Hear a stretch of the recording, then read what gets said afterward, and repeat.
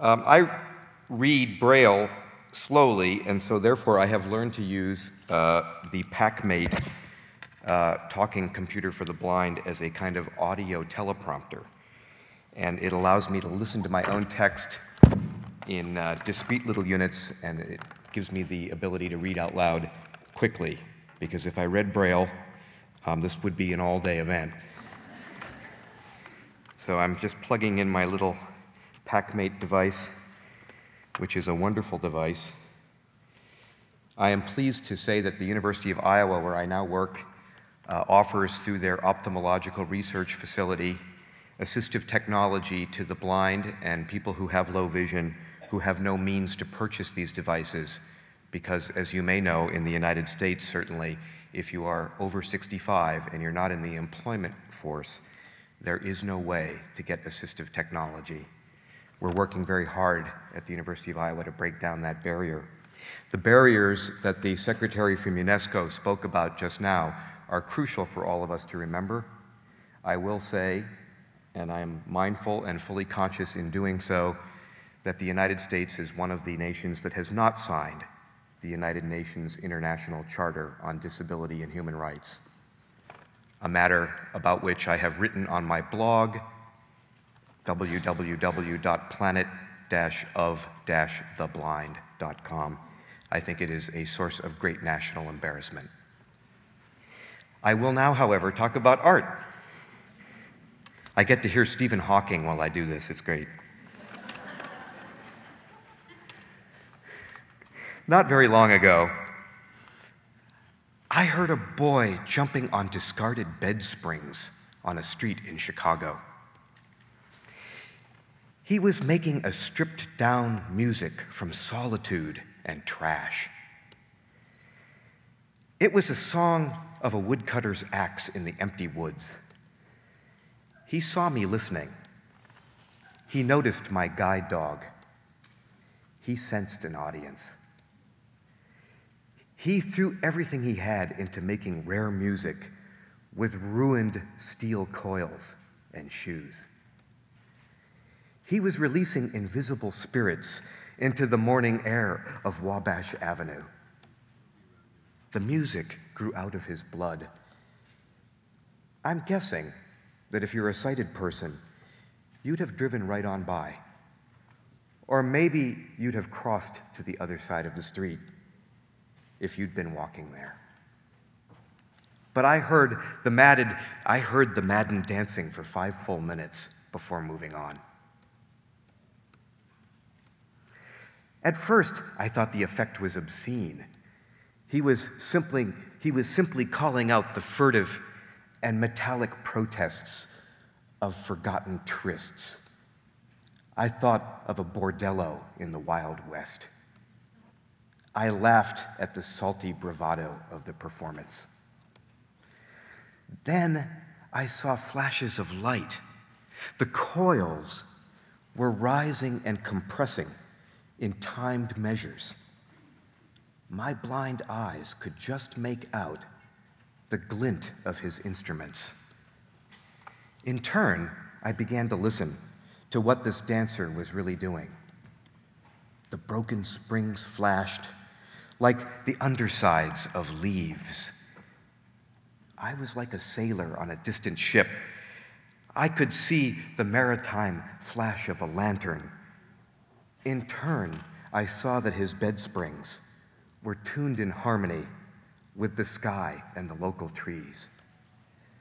The dancer was saying all kinds of things. His feet were rattling and whistling. I'd never heard anything like this before. The dancer was offering his ragged memories to the damp air of the street. I saw the sparks and heard the 16th notes, the 8th notes. The sparks of his dance dropped like stones from a bridge. I was feeling lucky just then, alone with my guide dog, the two of us having been on an ordinary walk. A gold leaf was spinning down.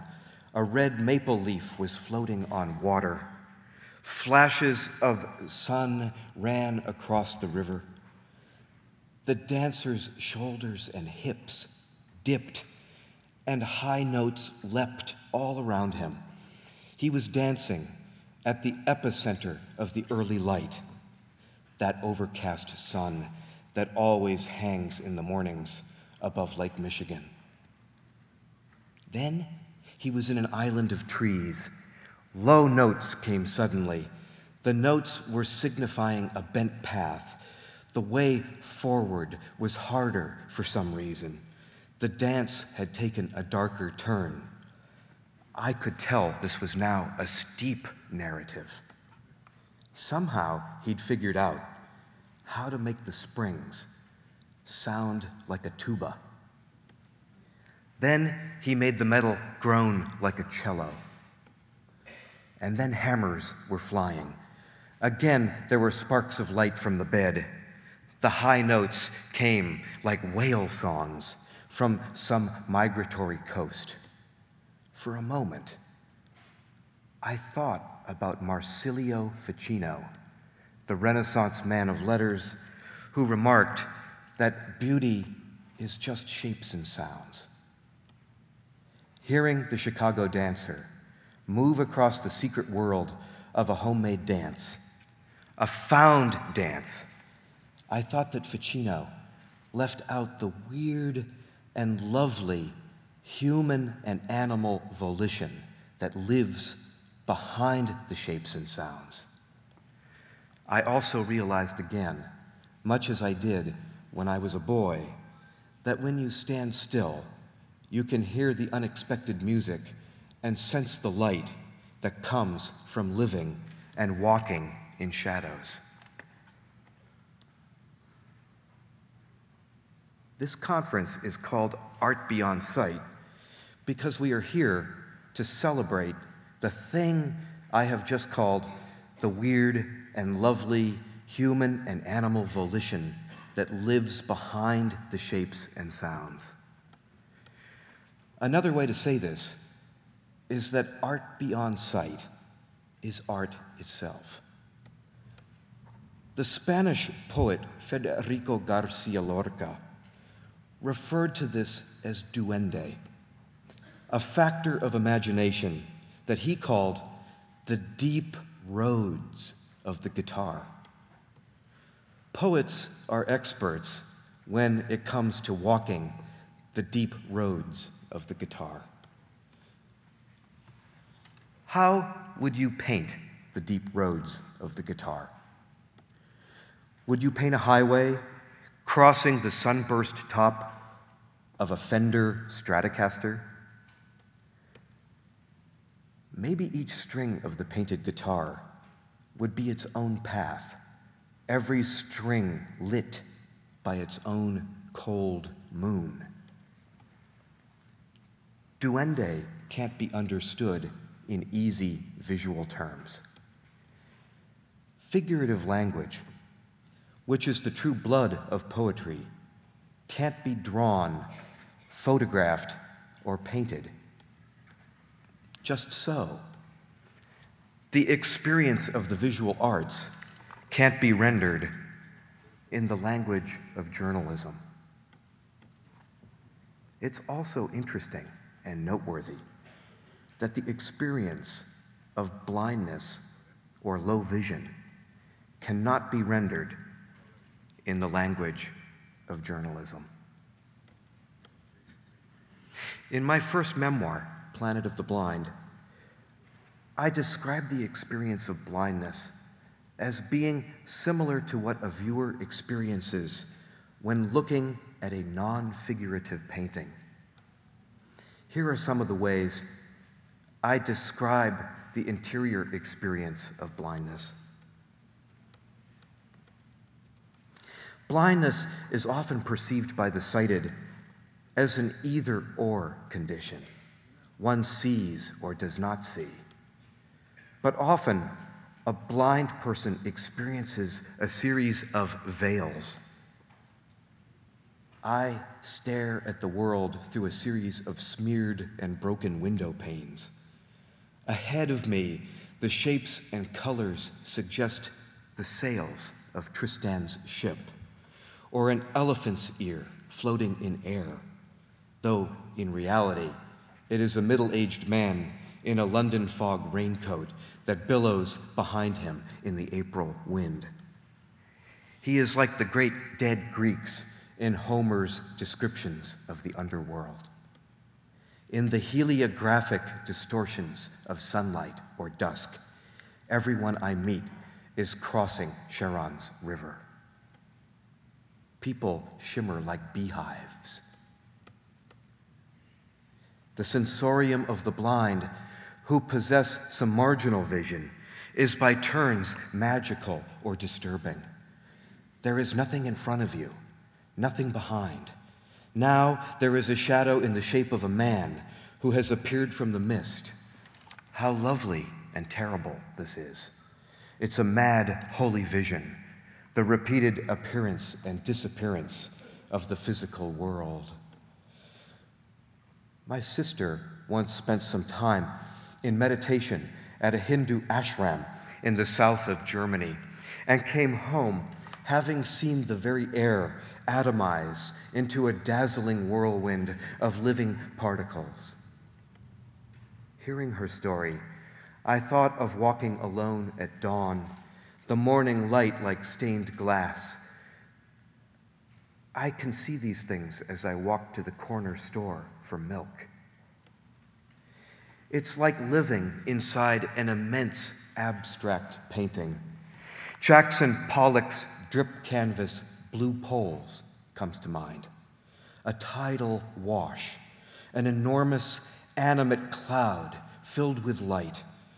This is glacial seeing, like lying on your back in an ice cave and staring up at the cobalt sun. The beauty is, of course, conditional. Many who have minimal sight are photophobic like myself, and daylight is painful. I can't go outdoors without wearing the darkest possible glasses. When I enter a shop or a restaurant, I am totally blind. When my eyes have adjusted, I still cannot read a menu or catch the eye of a waiter. My eyes dance in a private, rising field of silver threads, teeming greens, roses, and smoke. And finally, here's a brief description, again from Planet of the Blind, of how I experience the Brooklyn Bridge.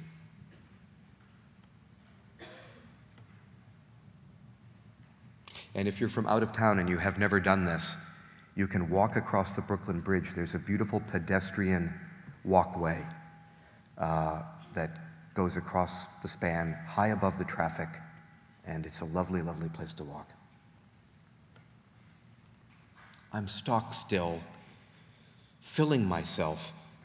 Every microscopic and meandering raindrop inside a man must be replenished with another. I picture myself holding the sieve of Theocritus above my head, the water falling in streams through my hair. It occurs to me that my experience of the Brooklyn Bridge is so completely cerebral. It is, in fact, a kind of metaphor, an imaginary headdress, like those body-length hats worn by Tibetan women. In my version, the bridge falls over me, and layers of amethyst, gold, purple, and silver, these are the threads of being.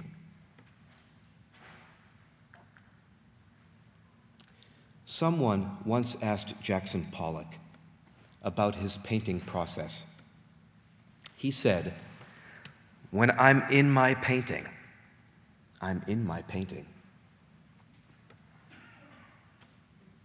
Pollock was a guide for me when I set out to write Planet of the Blind, along with poets like Adrian Rich, Pablo Neruda, and Sir Walter Whitman.